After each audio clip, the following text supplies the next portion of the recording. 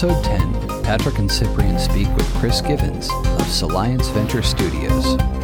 The team discuss a wide range of topics, including the Microsoft Quantum Development Kit, the barriers programmers might face to beginning developing in Q#, and security implications of emerging technologies.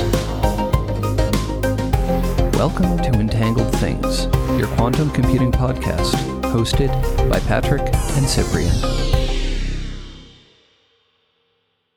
Hey, Cyprian, how you doing today? Hi, Patrick. Very well. Ready for a new episode of Entangled Things.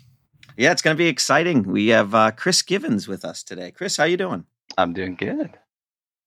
So, Chris, we have the benefit of having known your background, which is why we have you here. You've been all over the place. You've done a lot of things. You also spent some time at IBM. Can you give us a quick background?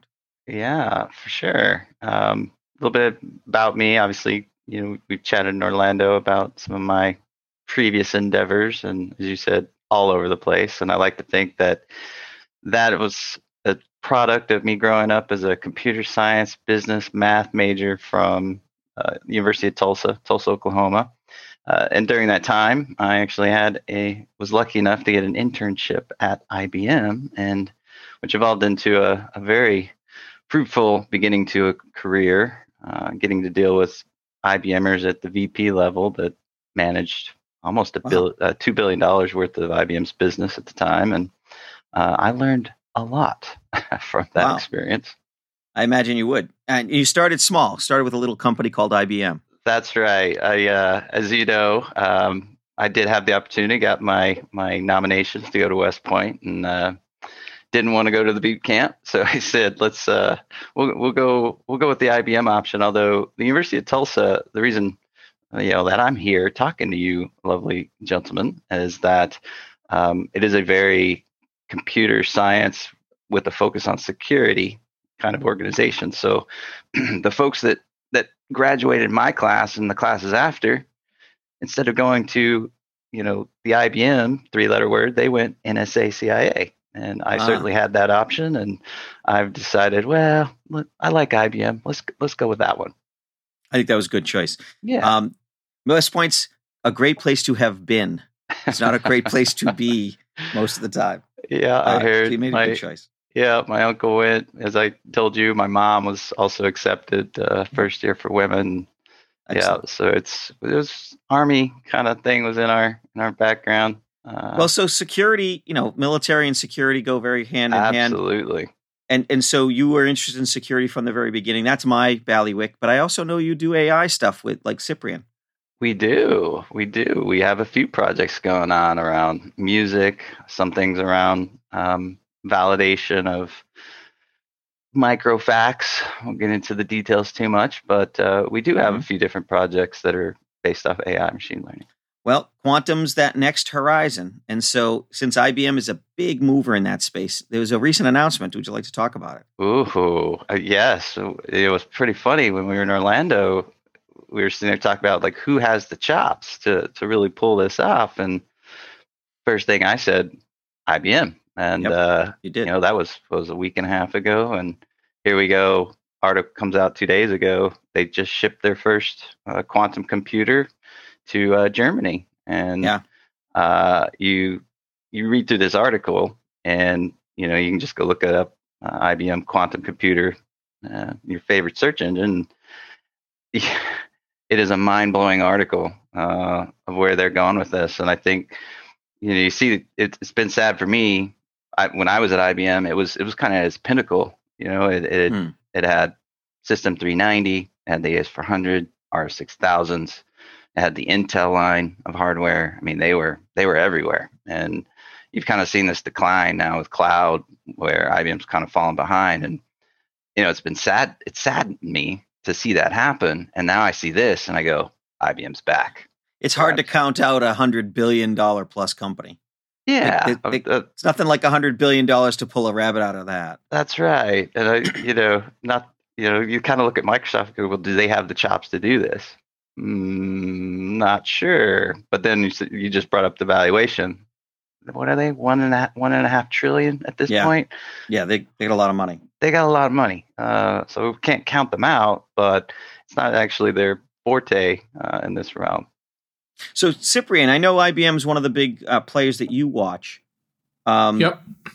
Is any comments on what you think they're up to and how they're going to be doing in the future? Yeah. I mean, probably a few remarks also about this big announcement that Chris and you mentioned. The recipient of that IBM quantum system is the Fraunhofer Institute in Germany. And the actual version that they got is a 27-qubit Falcon processor. That's one of the IBM processors that they're currently building. Up to our knowledge, currently IBM is building processors that range from the low end of 5 qubits all the way up to around 60 or so qubits. So this is based on current standards, right? Is what we would call a mid-ranged quantum processor, but very important, and that's the distinction that we've done several times.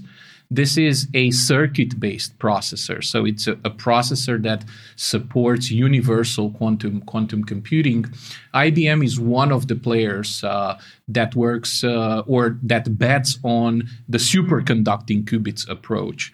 Others, like for instance, Honeywell are playing on the trapped ion qubits, and then there are a lot of others who are playing on the photon-based qubits. So yeah, exciting times. I mean, we are seeing more and more practical quantum computers even shipped to different continents. So that's a good sign of things to come.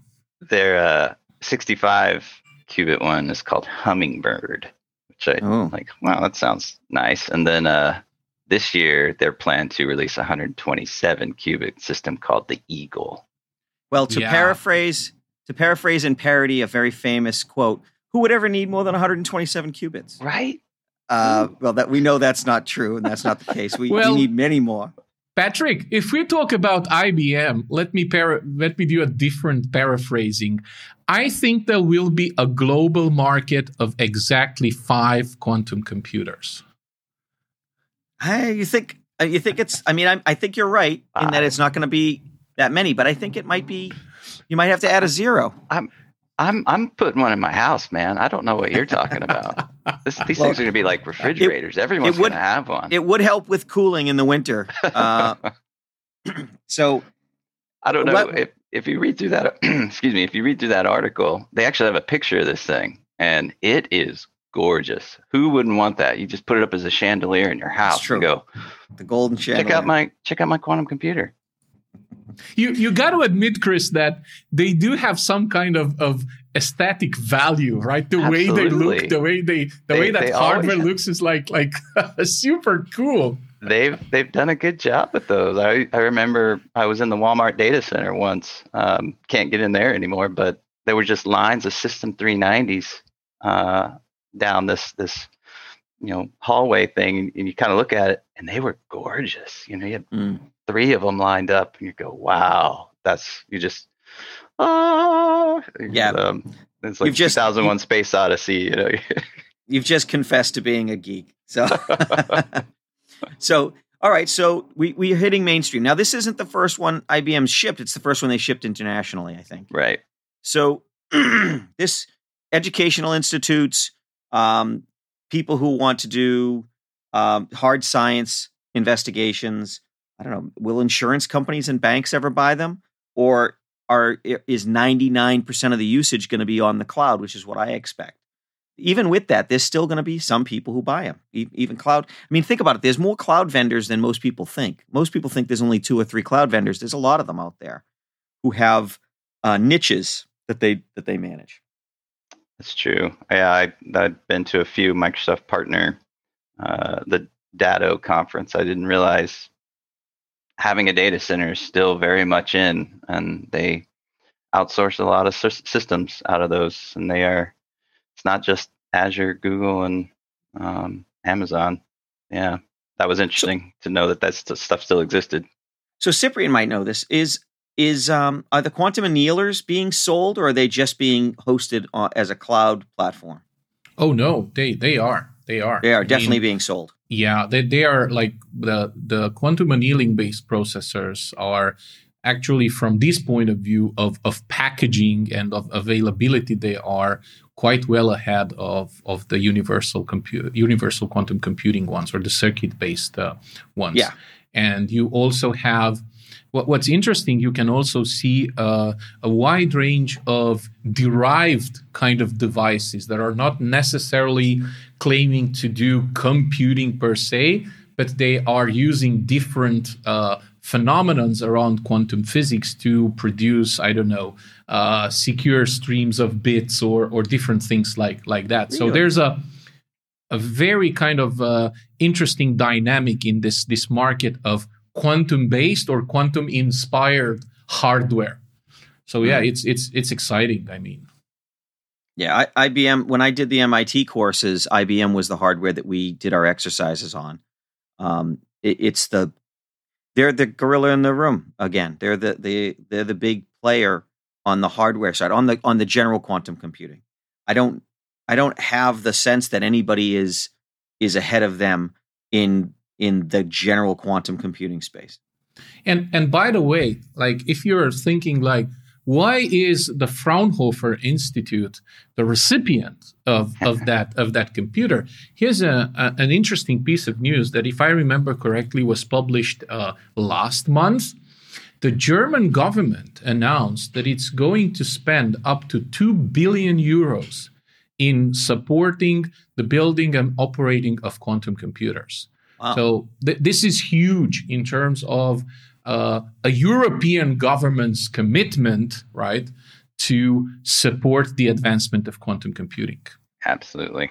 I also didn't realize their chancellor, Angela, PhD in quantum chemistry. I had no idea until I'd read through that. She's a hardcore scientist. She's from the East, so there's some discipline. I mean, Germany's disciplined anyways, but East Germany seems a little more disciplined as far as the punishment side. I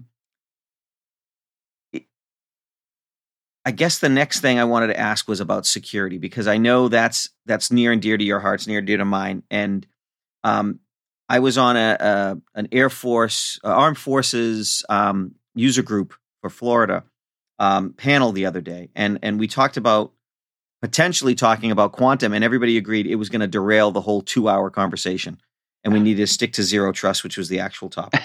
But it's fascinating how a lot of security people are leery of quantum and don't see that it's actually going to bring in a lot of security as well. But it's definitely going to revolutionize everything.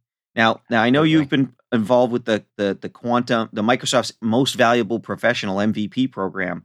Yep. And I know they have a quantum edge to that, and maybe that's secret information I'm not supposed to know. No. And I know Cyprian's, a member of that group as well. But you also play along with those guys. Is there anything you can tell us about the thoughts of that group in where security might impact this, or just what quantum's gonna promise in the near future? Yeah. I try, as you mentioned, most of us at Science, we are MVPs, regional directors, and we try to keep on top of things. So for me, as you mentioned, my background was coming from the office side with server and all that, and well, people don't hold that against me, but moving forward, obviously I've been doing a lot of way more advanced things, and I try to hop on every MVP call I can. And you never know when it could be absolutely boring, it could be mind-blowing. And so obviously Q Sharp is not for everybody. And so you see this call and you go, okay, yeah, I want to go check that out.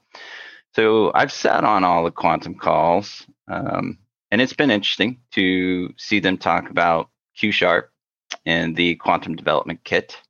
And from a programming paradigm, thinking through it, I think a lot of people, they learn computer science and they just kind of learn compiler. They learn, let's do some high level language and I can go do a data structure.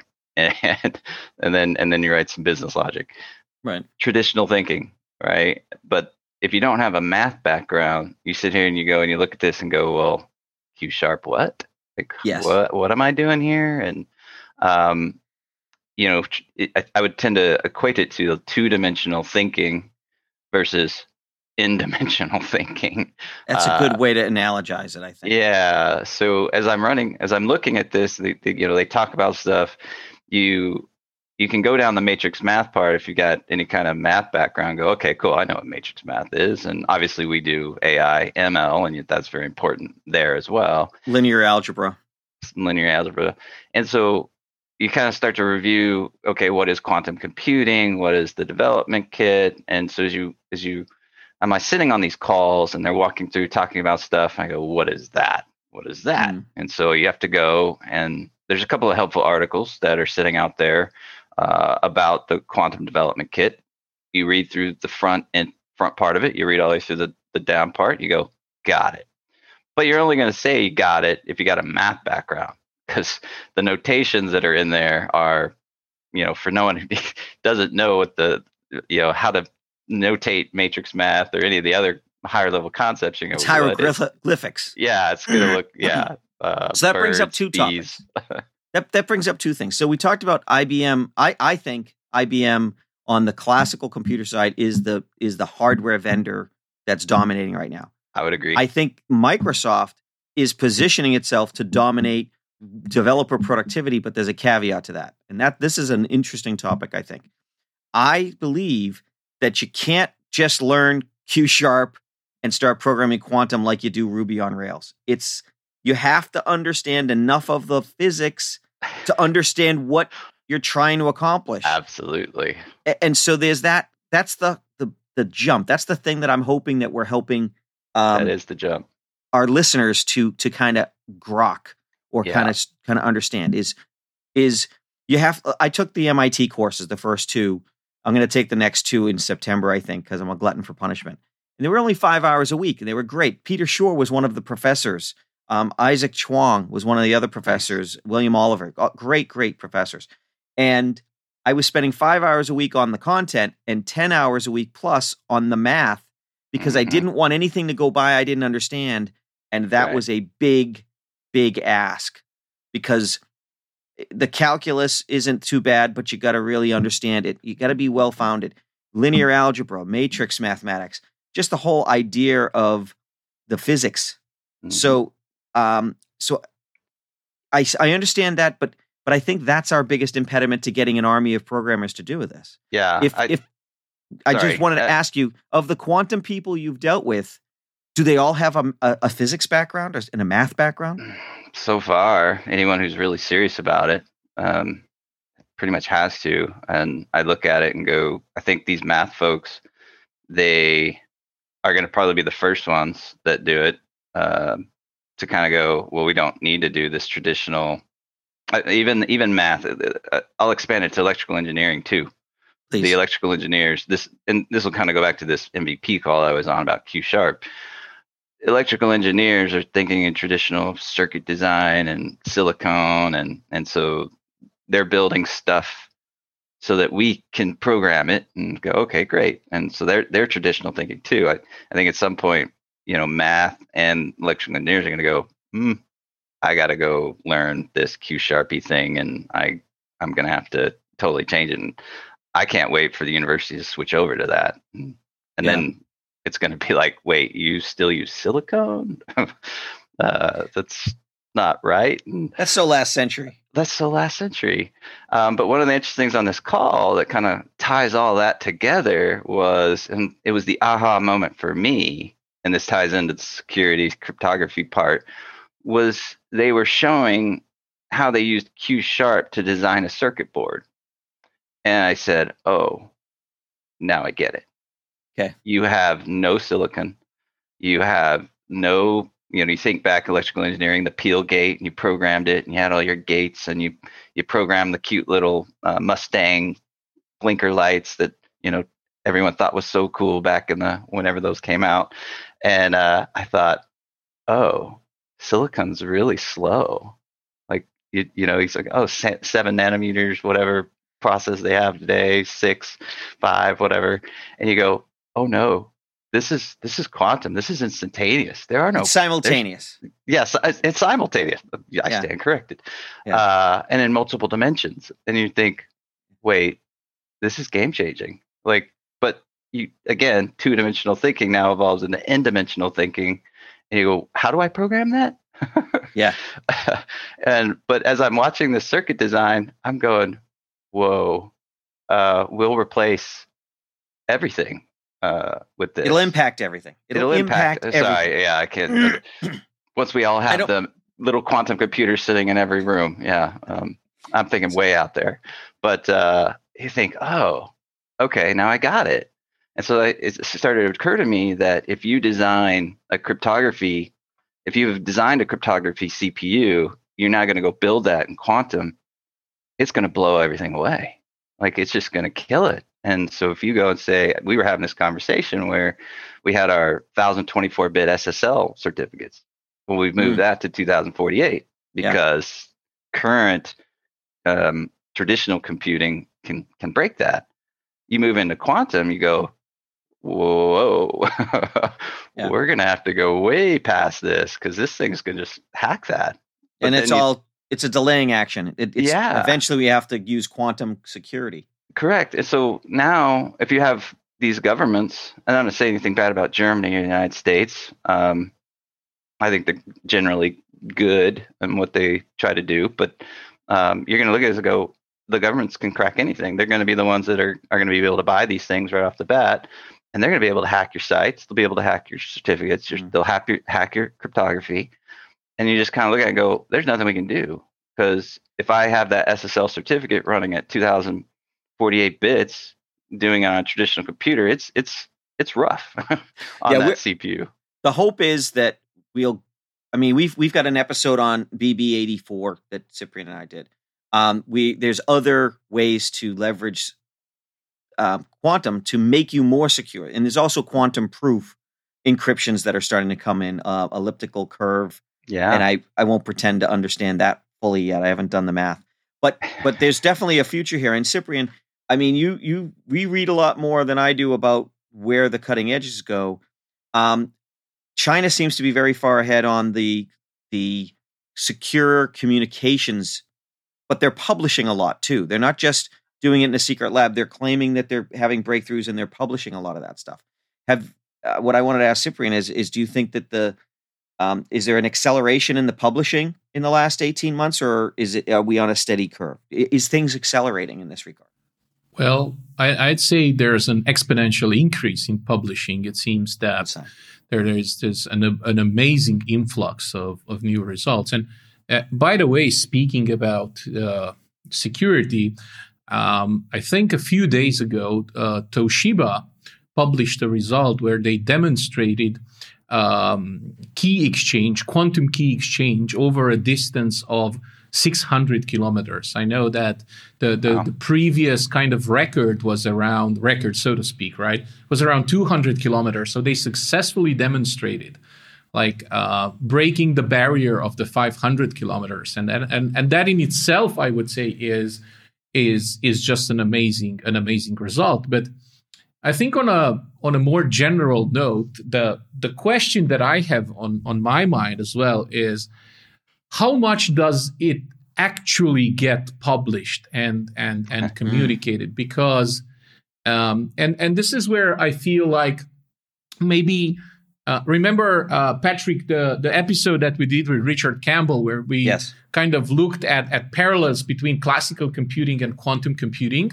Yep. I would even dare to say that at least my perception is that quantum computing is shrouded maybe in more secret than classical computing was in its early kind of times, right? Because I think there's more awareness and there's more at stake probably in this modern world when it comes to harnessing the power of quantum computing. So that's always going to be a question probably for the next decade, is how much does it actually get published? How much does it actually get communicated? But leaving that aside, I see at least in academia, I see an explosion of papers and research results and things like that.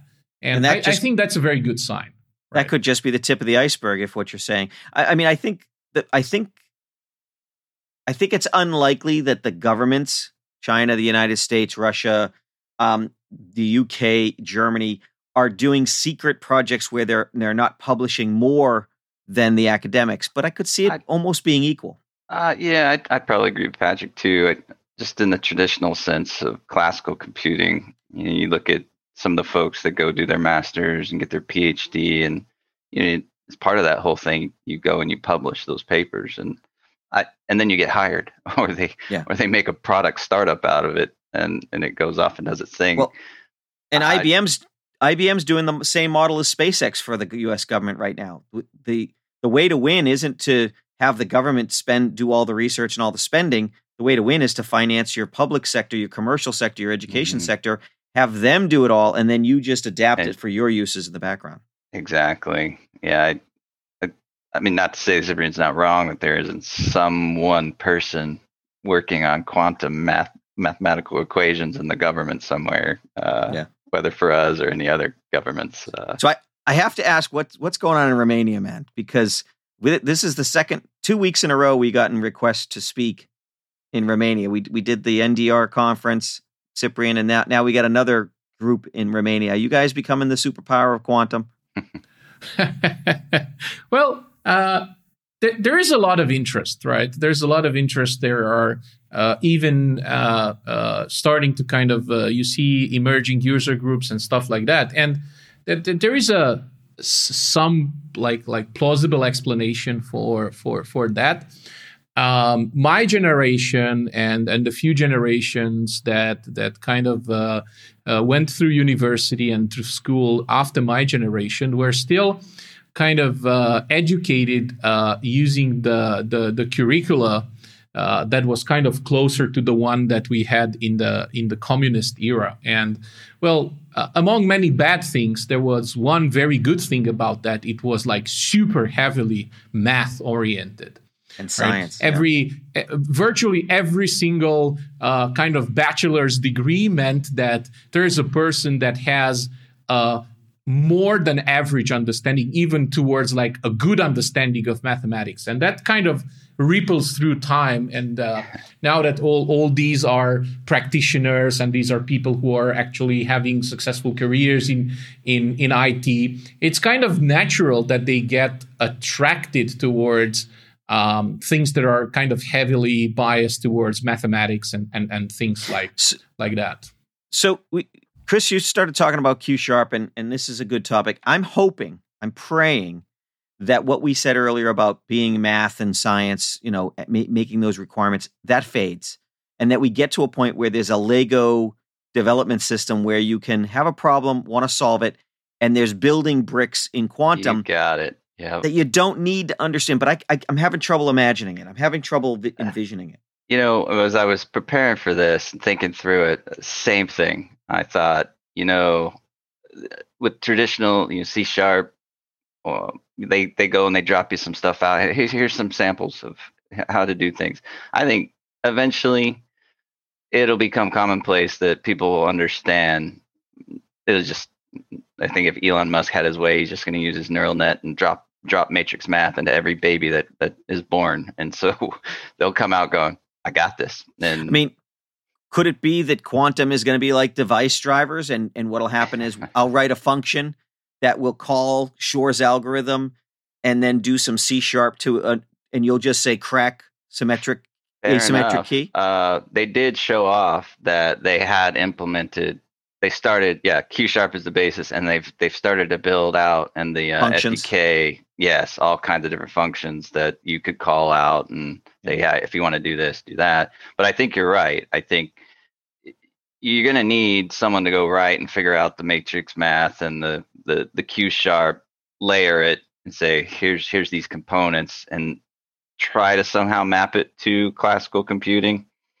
I'm not going to say it's going to map 1-to-1 or anything, but at least try to bring it into scope for a lot of people. So I think it has to happen.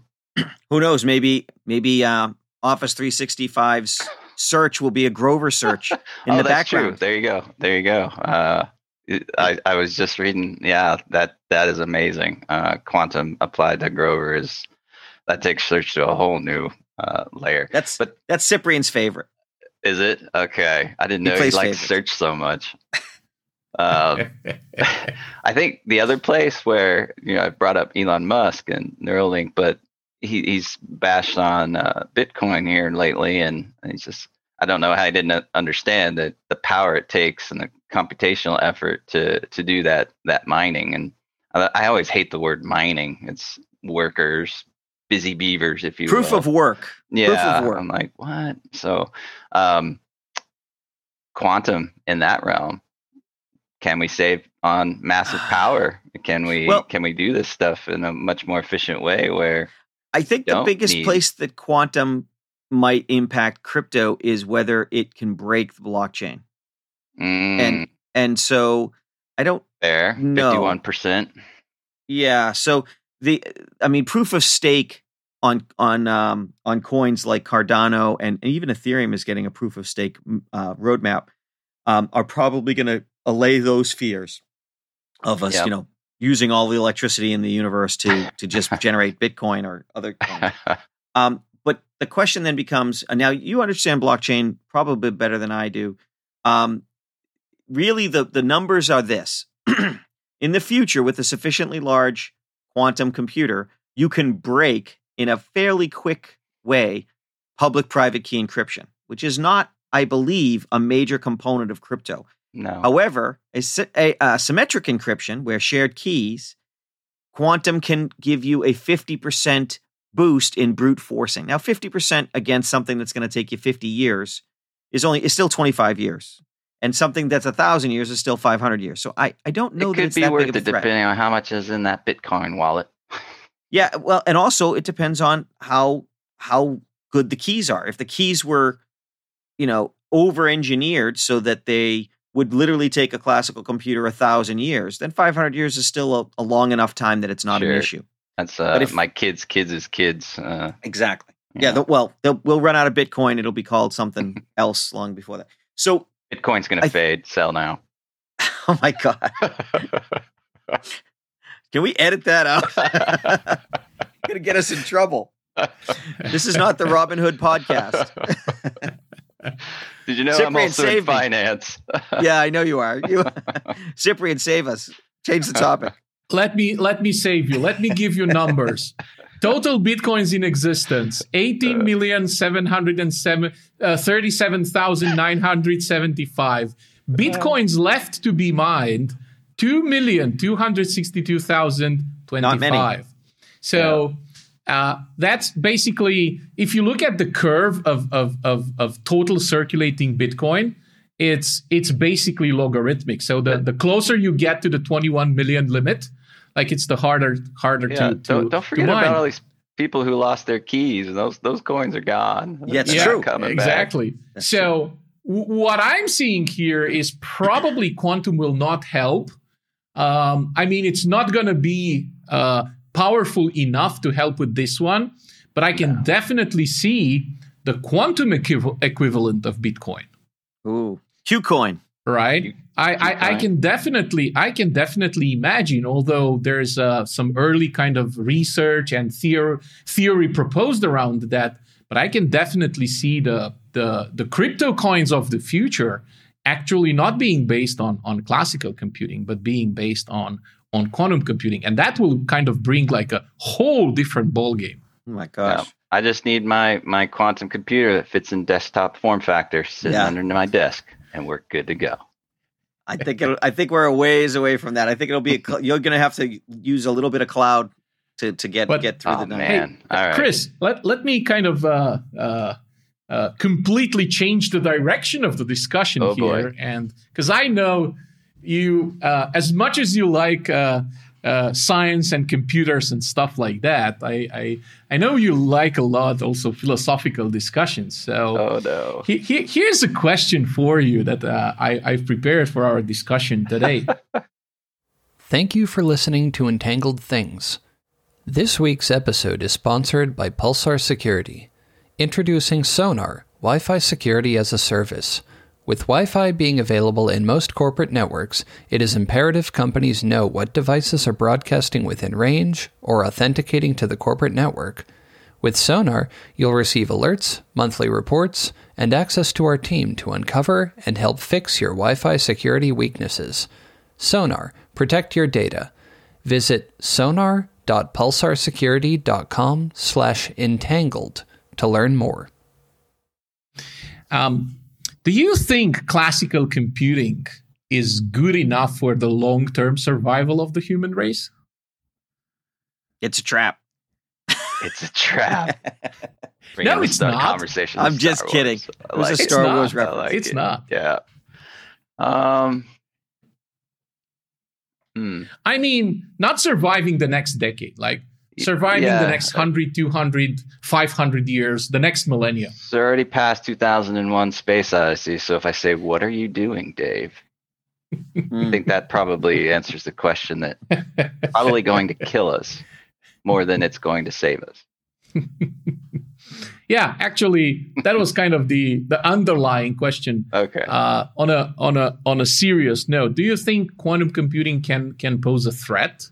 Like pretty much the same, for instance, like the atomic bomb posed or other very powerful things and technologies that we uncovered and then mastered?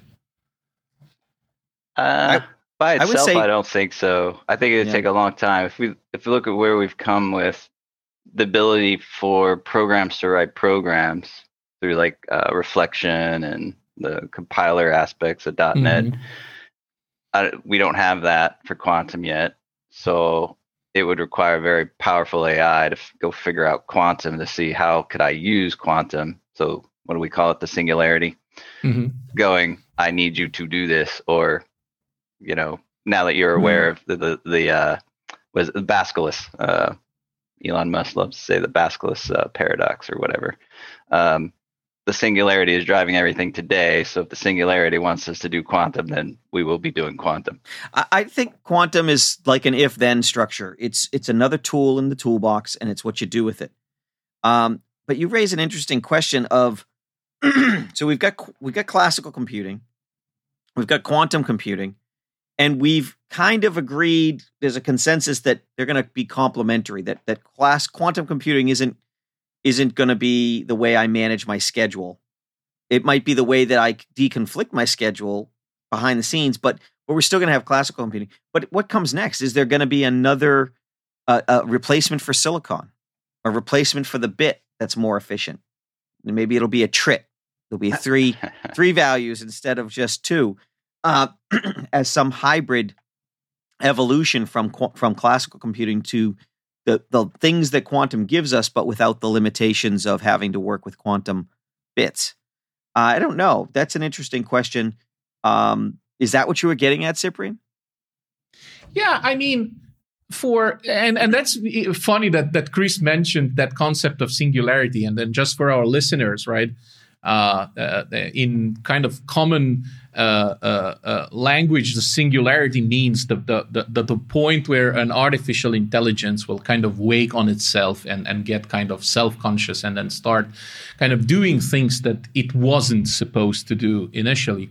And my take on this is that classical computing is just not powerful enough of a paradigm to get us to such a point. Right, like we will expand our data centers, we will expand our vCores and RAMs and things like that, probably up to the point where we fill the entire planet. Even at that point, classical computing is not powerful enough to kind of, I think, pose a danger, so to speak, in that realm. On the other hand, you know what the answer to the question, what will we do with the first working universal quantum computer? Right, we will build the next one. Right. So that's where we get into kind of a paradigm that is like compared to classical is immensely more powerful, and that's where I'm kind of like thinking of about what are the prospects, what are the potential misuses of such technology, right? Because we as a human race, we do have this history of kind of stepping on our own toes, right? Getting ourselves even close to self-destruction, like we did with the Cuban Cold War missile crisis, right?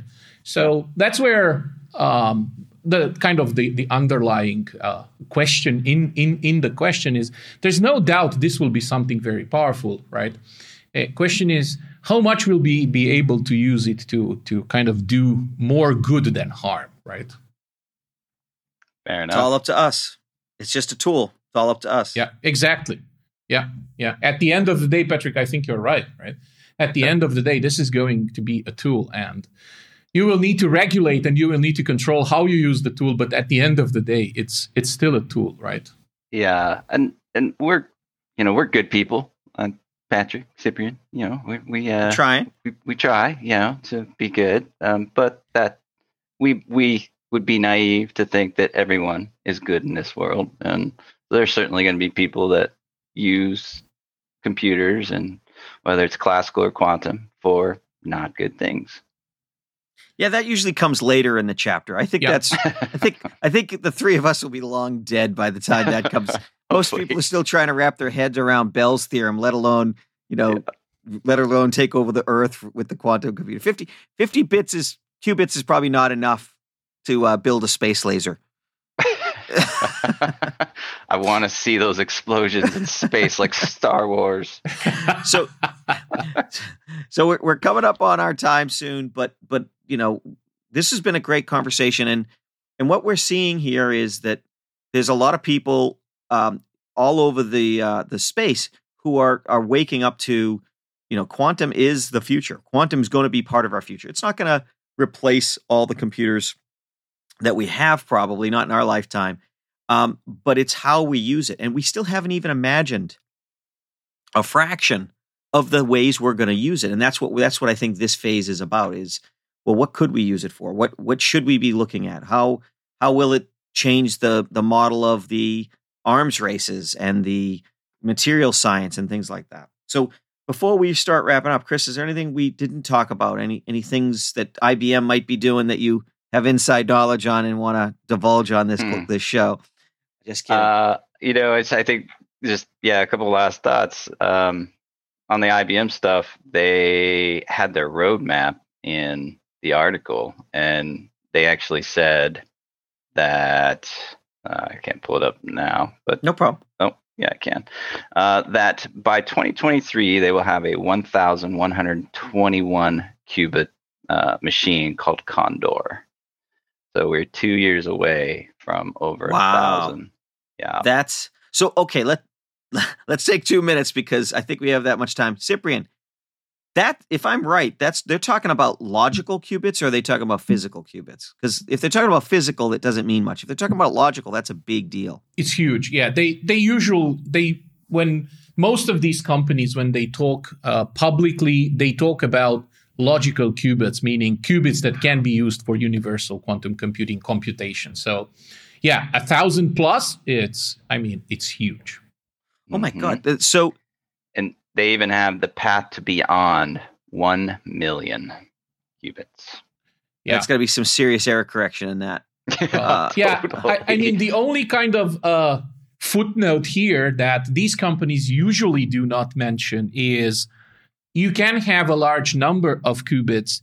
The big challenge, though, is to have them working in the same split second of time together to be able to do computations. And that's where the big challenges are actually lying, right? Because if you can build a 50 qubit quantum computer, that you can build 150 qubit quantum computers, right? That's not a problem.